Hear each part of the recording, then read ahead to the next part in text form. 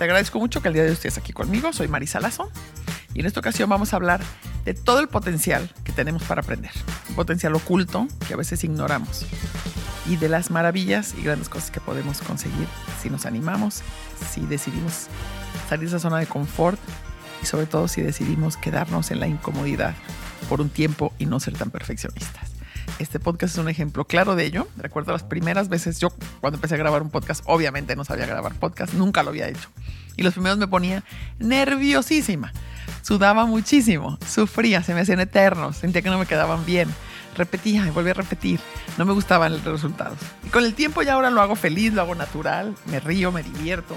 Me fascina saber que puedo compartir cosas que me inspiran y me encantan y saber que a ustedes también les puede servir. Así que los dejo con este capítulo que sé que les va a encantar.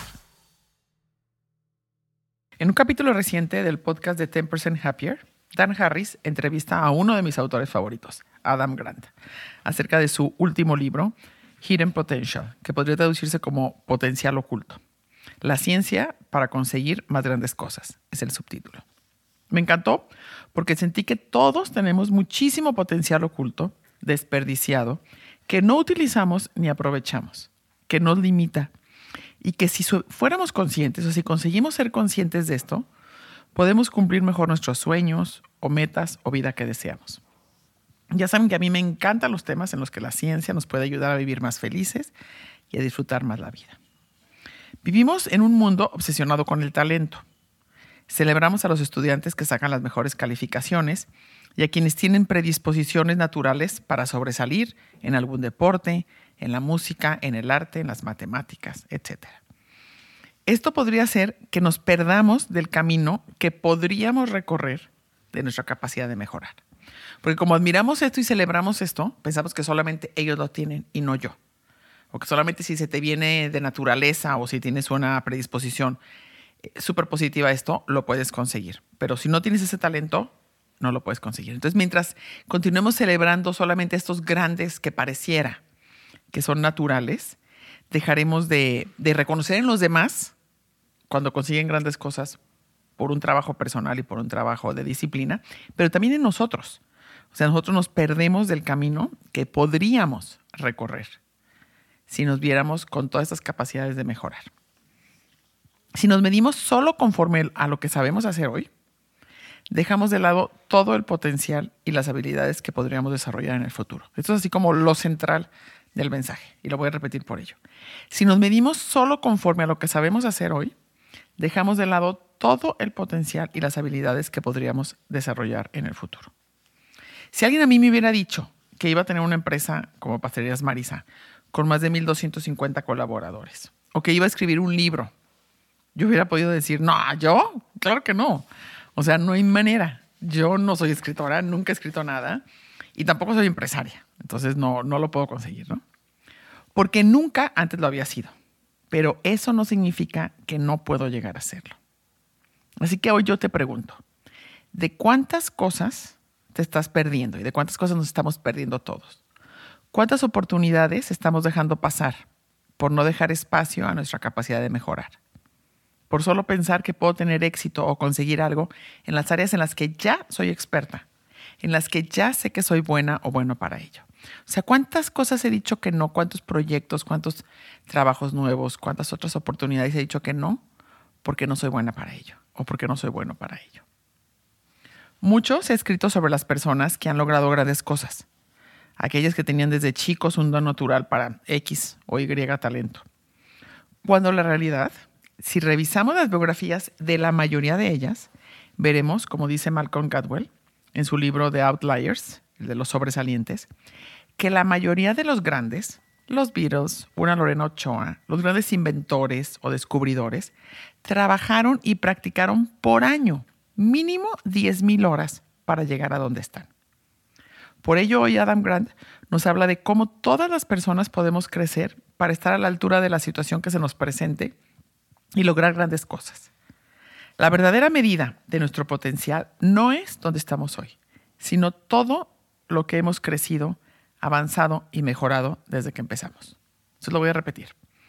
La verdadera medida de nuestro potencial no es donde estamos hoy, sino todo, y por eso se acuerdan que siempre Por eso siempre les recomiendo el libro de Dan Sullivan, de The Gain and the Gap. Lo ganado y el tramo, el trecho que nos falta por ganar, ¿no? Porque también, o sea, aquí vienen dos enseñanzas. Una, que donde estamos hoy implicó que hicimos un montón de esfuerzo para llegar a donde estamos hoy. Y segundo, es que donde estamos hoy solo muestra en lo que hemos trabajado, solo muestra en lo que nos hemos ido haciendo poco a poco expertos o avanzado o mejorado desde que empezamos. Pero nuestro potencial es muchísimo mayor. Y es como el tema principal que quiero hoy emocionarlos e entusiasmarlos en pensar todo ese potencial que tengo oculto, que no he aprovechado, que no sé que está ahí, o que no lo quiero ver, o que no lo quiero aplaudir, o que no le quiero hacer caso, porque no soy experta o no soy experto en esa área, ¿no? Entonces lo importante es que recolquemos, como bien nos enseña Malcolm Gladwell, que la gente que es sobresaliente, la gente que ha creado grandes cosas, practicó de menos 10,000 horas, de menos, todos. O sea, no existe, y Lorena Ochoa, si lo recuerdan en el podcast que la entrevisté, o a Benito Santos, se te cuentan cómo dibujaron y dibujaron y recortaron y recortaron y tomaron un curso y tomaron otro curso y practicaron. Y Lorena golpeaba y golpeaba y golpeaba la bola y una y otra vez y una y otra vez y una y otra vez. Y como no iba a las fiestas de 15 años y no iba a los viajes y siempre estaba practicando, practicando, practicando, ¿no? Entonces, la gente así es como se hace grande. Y así podemos también nosotros crecer un montón. Seguramente has escuchado acerca de las habilidades blandas, vinculadas con la actitud, el comportamiento y la forma de ser de un individuo, más que con sus conocimientos duros, ¿no? O sabiduría.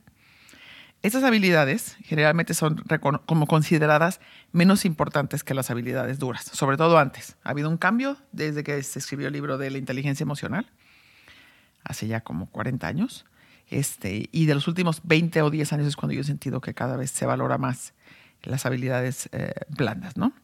Y entonces, bueno, esas habilidades antes eran consideradas menos importantes y todavía en ciertas áreas, en ciertas empresas, en ciertas escuelas se siguen considerando menos importantes que las habilidades duras, ¿no? Estas habilidades, las duras, son las que hablan de los conocimientos y de las habilidades relacionadas con el trabajo que una persona desarrolla, con los conocimientos, con las matemáticas, ¿no? Y muchas veces están valoradas más aún que el talento natural de cada uno, ¿no? A mí siempre me ha gustado contratar o crecer a las personas más por su potencial que por lo que ya saben hacer, ¿no? Me gusta motivarlos, me gusta decirles todas las cosas buenas que veo en ellos. La mayoría de ellas son habilidades blandas y valores. Y que estoy segura que juntos o juntas podemos hacer cosas grandes. Pongo más atención en su potencial y en su capacidad y sobre todo en su disposición a aprender y no me quedo con lo que hoy saben o pueden hacer. Entonces, por eso es tan importante. Obviamente necesitamos las habilidades duras, pero hay que ponerle mucha atención a las habilidades blandas. Y estas habilidades blandas son de las cuales también podemos desarrollar y crecer. La investigación de Adam Grant revela la importancia de las habilidades blandas y cómo la resiliencia, la empatía y la integridad son claves para tener éxito y lograr nuestras metas. Lo padre, como les digo, es que estas se pueden desarrollar e irse afinando con el tiempo. Y ya hemos hablado un montón de veces de la importancia de la resiliencia, de la importancia de la empatía y de la importancia de vivir una vida íntegra. Así que me encanta que Adam Grant lo mencione y lo vea como claves para tener éxito. Una de las investigaciones que comparte que más me impactaron fue la importancia de las maestras de kinder en el futuro de los niños. Una maestra preparada, con más estudios de experiencia, influye positivamente en sus alumnos mucho más allá de las habilidades cognitivas que les puede enseñar. Estas, como sumar, restar, las pueden aprender en la primaria. Pero la seguridad, el enseñar a animarse, a aventarse a pesar del miedo, el confiar más en ellos mismos o la igualdad de género y un largo etcétera, es algo que después difícilmente lo conseguirán. Y fíjense qué interesante. Esta investigación demuestra que estas habilidades y que esto que aprendieron desde kinder influye más en el sueldo, sí, en el sueldo futuro de estos niños que las habilidades cognitivas. ¿Verdad que está impresionante?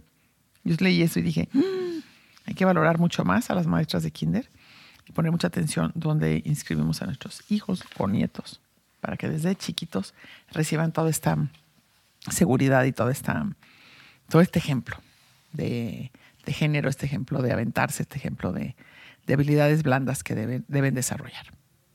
Y además, dedicarle tiempo a cultivar estas habilidades blandas, que incluye el mindfulness, o sea, la conciencia plena, el saber escuchar, el saber analizar el panorama completo y no juzgar por separado, etc., no solo mejora la vida de quien la practica, sino que tienen un impacto positivo en quienes le rodean.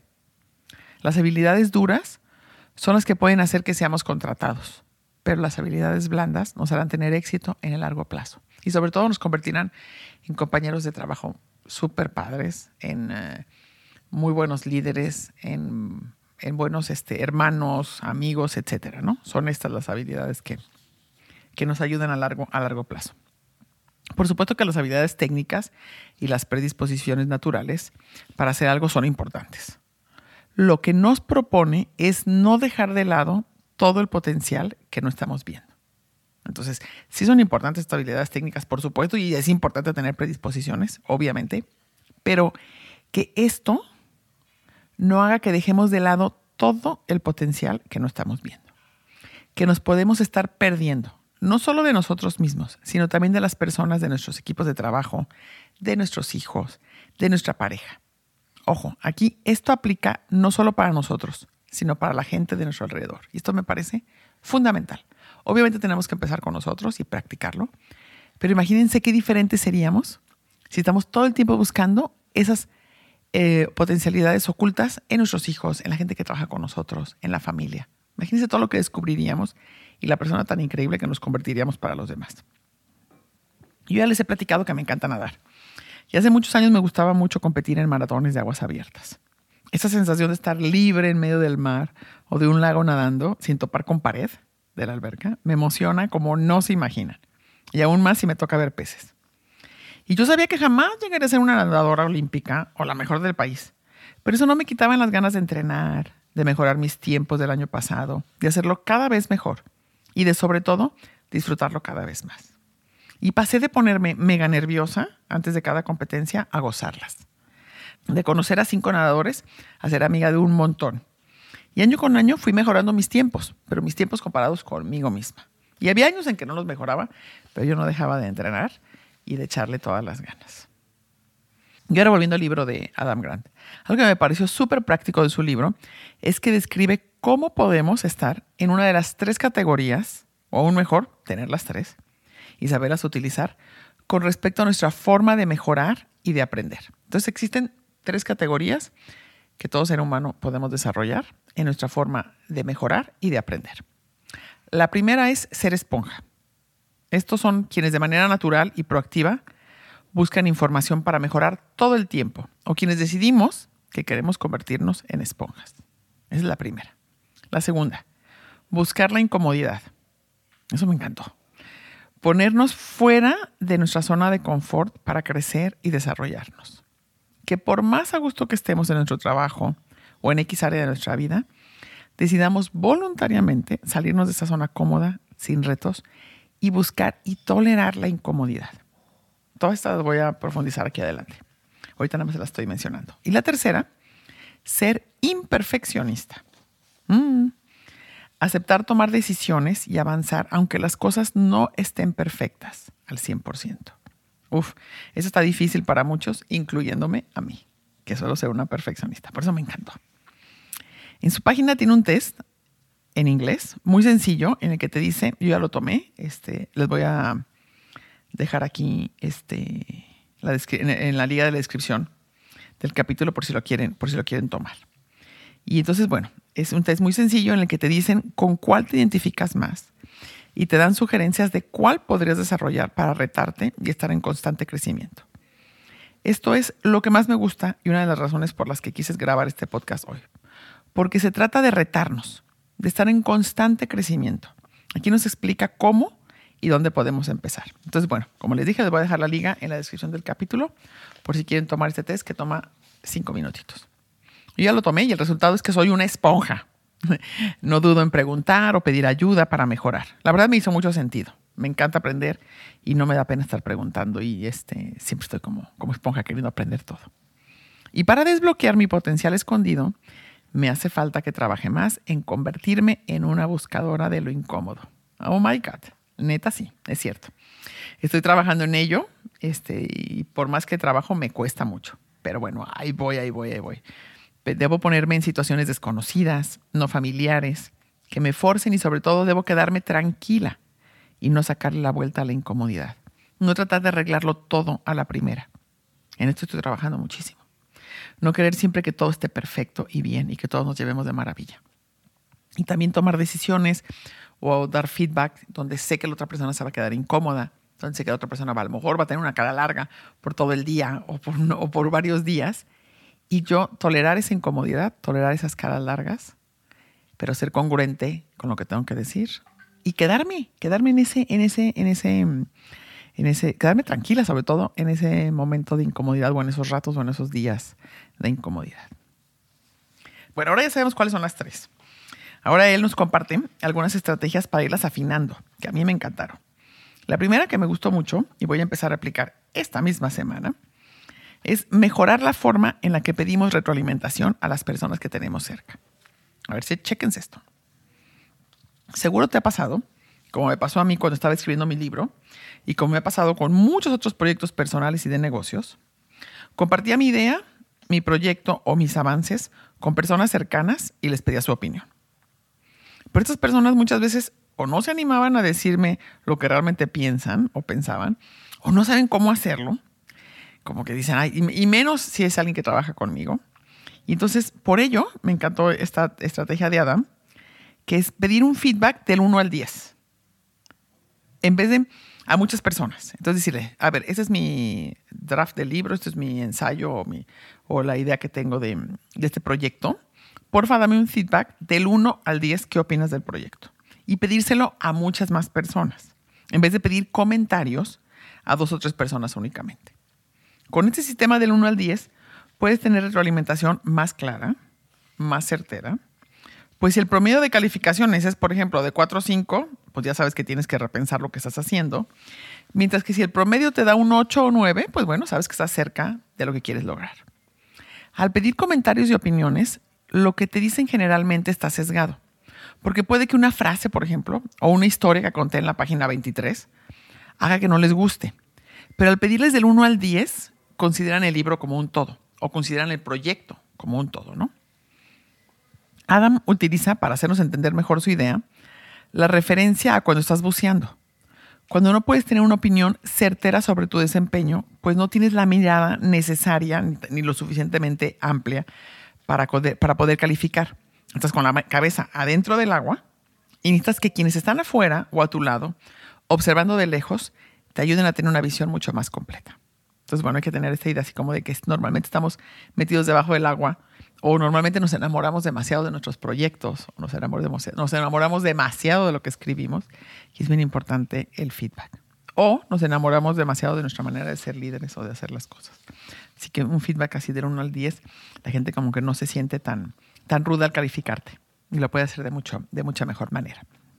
Y bueno, y como complemento de esta estrategia, nos recomienda pedir un consejo para futuros proyectos. Algo que tengamos en mente, por ejemplo. O sea, no algo que ya esté concretado, sino algo que tenemos, un proyecto que tenemos ganas de hacer. Así que en vez de decidirnos corrección a estas personas o de darnos recomendaciones, que tal vez ya no podemos arreglar, nos dice que algo que nos sirve mucho para así hacerlo y llevarlo a cabo con mejoras, es desde el inicio pedir esta retroalimentación. Es decir, a ver, estoy pensando hacer tal cosa o estoy pensando lanzar tal pastel o tal producto. ¿Qué opinas? ¿Qué te parece una buena idea del 1 al 10? Antes de arrancarnos. Y también eso ayuda un montón. Entonces, si no tienes un proyecto ahorita a medias, si no tienes un libro a medias o algo que estés haciendo que quieras un feedback, pide un feedback de alguna idea que tienes o pide un feedback de algo que hiciste que quieres ser diferente la próxima vez. El crecimiento tiene menos que ver con lo duro que trabajamos y mucho más que ver con la capacidad que tenemos de aprender y mejorar. Esto lo voy a repetir porque me encantó. Y es central a lo que estamos platicando el día de hoy. El crecimiento, entonces, tiene menos que ver con lo duro que trabajamos y mucho más que ver con la capacidad que tenemos de aprender y de mejorar. Y sobre todo de recibir retroalimentación de los demás. Y darla también, de manera honesta y sincera. Sigamos. Otra de las estrategias que nos proponen para desarrollar estas habilidades es desarrollar nuestra capacidad de estar incómodos. Él le llama seek discomfort, o sea, Realmente busca la incomodidad. Ponernos en situaciones incómodas.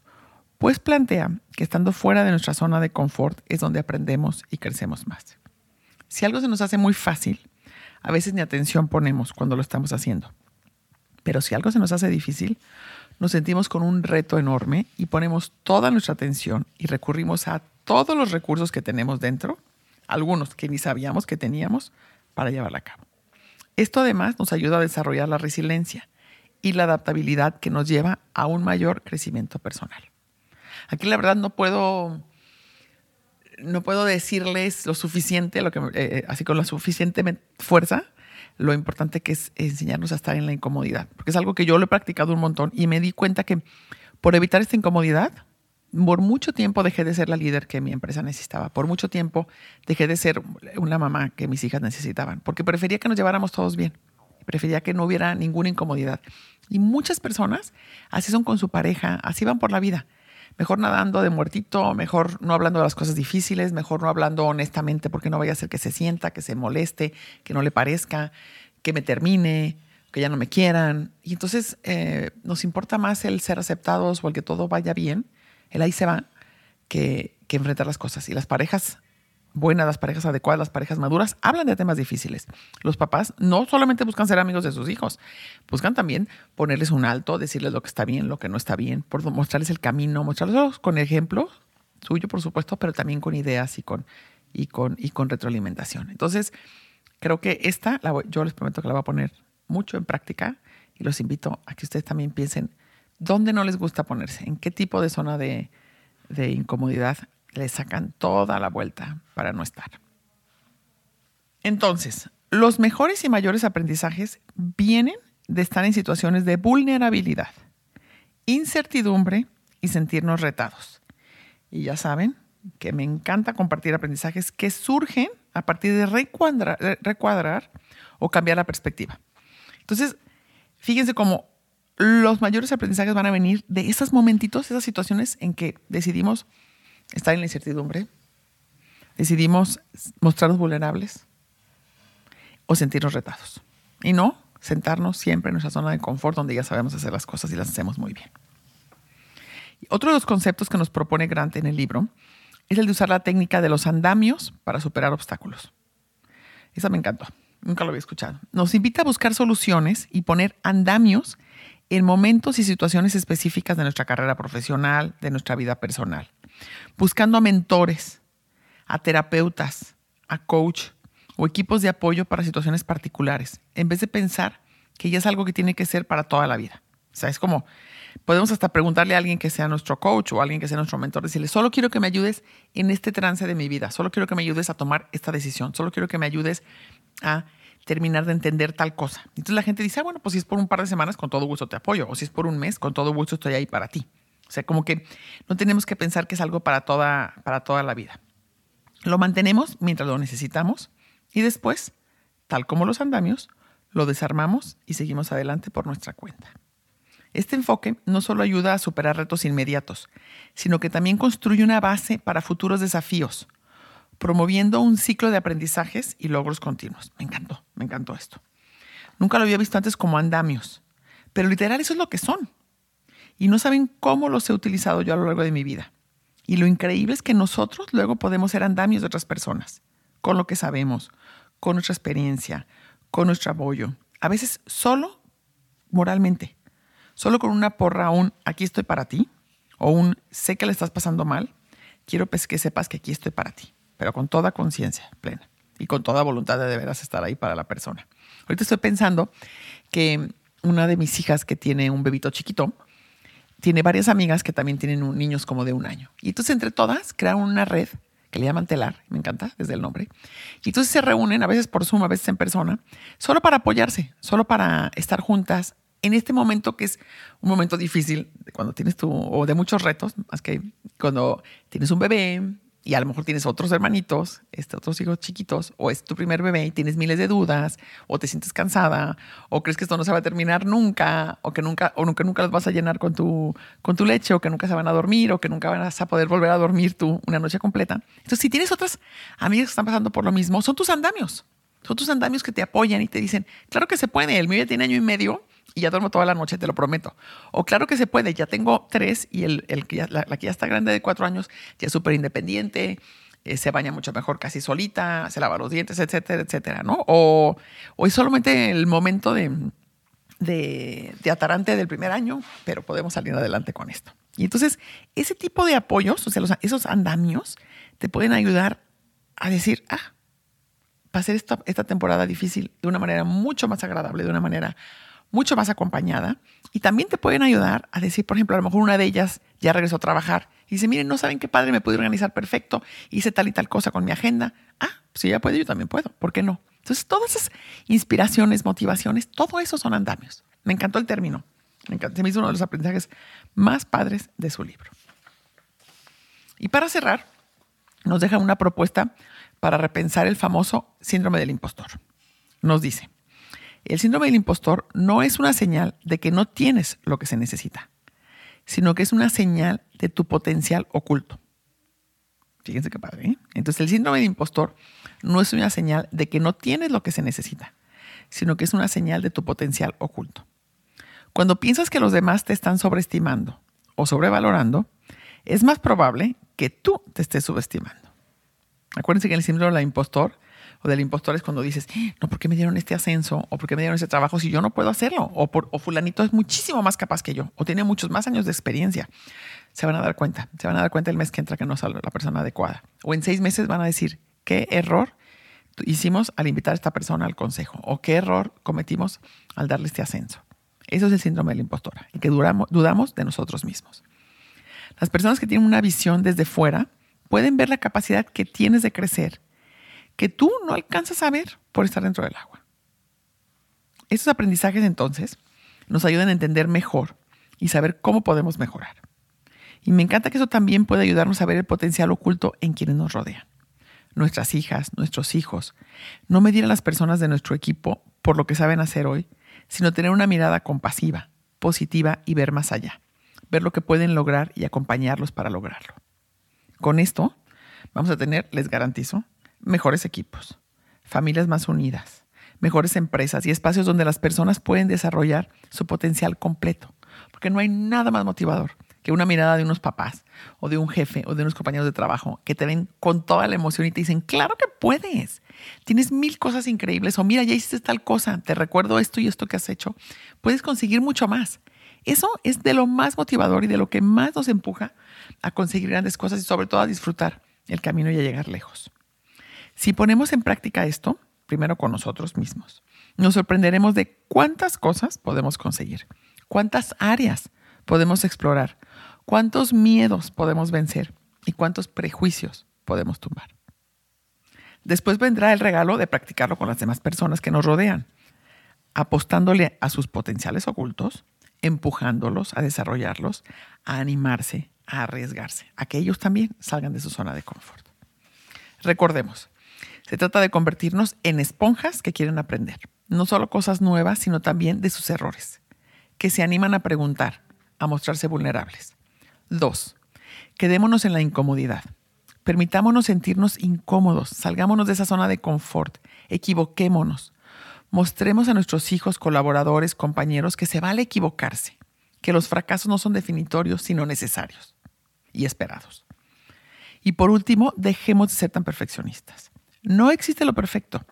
Y acuérdense que esto es el enemigo de lo posible. Hagamos las cosas con nuestra mejor intención, poniendo todo nuestro talento en ello, pero no esperemos siempre tener un 10, una medalla de primer lugar. No esperemos que todo salga perfecto para aplaudirnos y para probar algo. Vamos disfrutando más y exigiéndonos menos. Pastelerías Marisa, 30 años siendo parte de tus momentos felices. La pastelería favorita de Jalisco ahora llega a todo México. Ya contamos con envíos nacionales. Puedes tener nuestras famosas delicias en la puerta de tu casa en menos de 48 horas. Entra a marisa.mx y obtén envío gratis en compras a partir de 999 pesos. No dejes de probarlas y compartirlas. Pastelerías Marisa, por ti, una delicia. Desde 1992.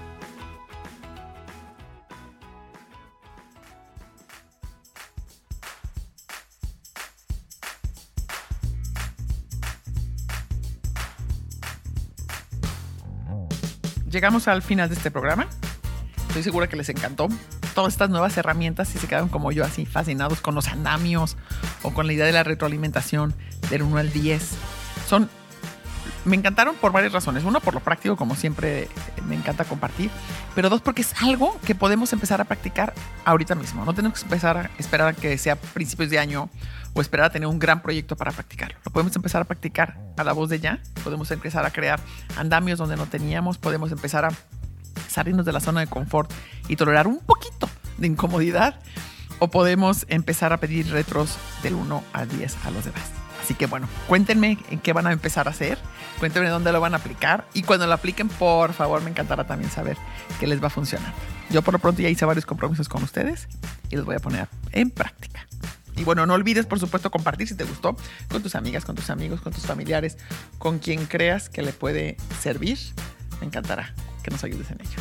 Gracias, hasta luego.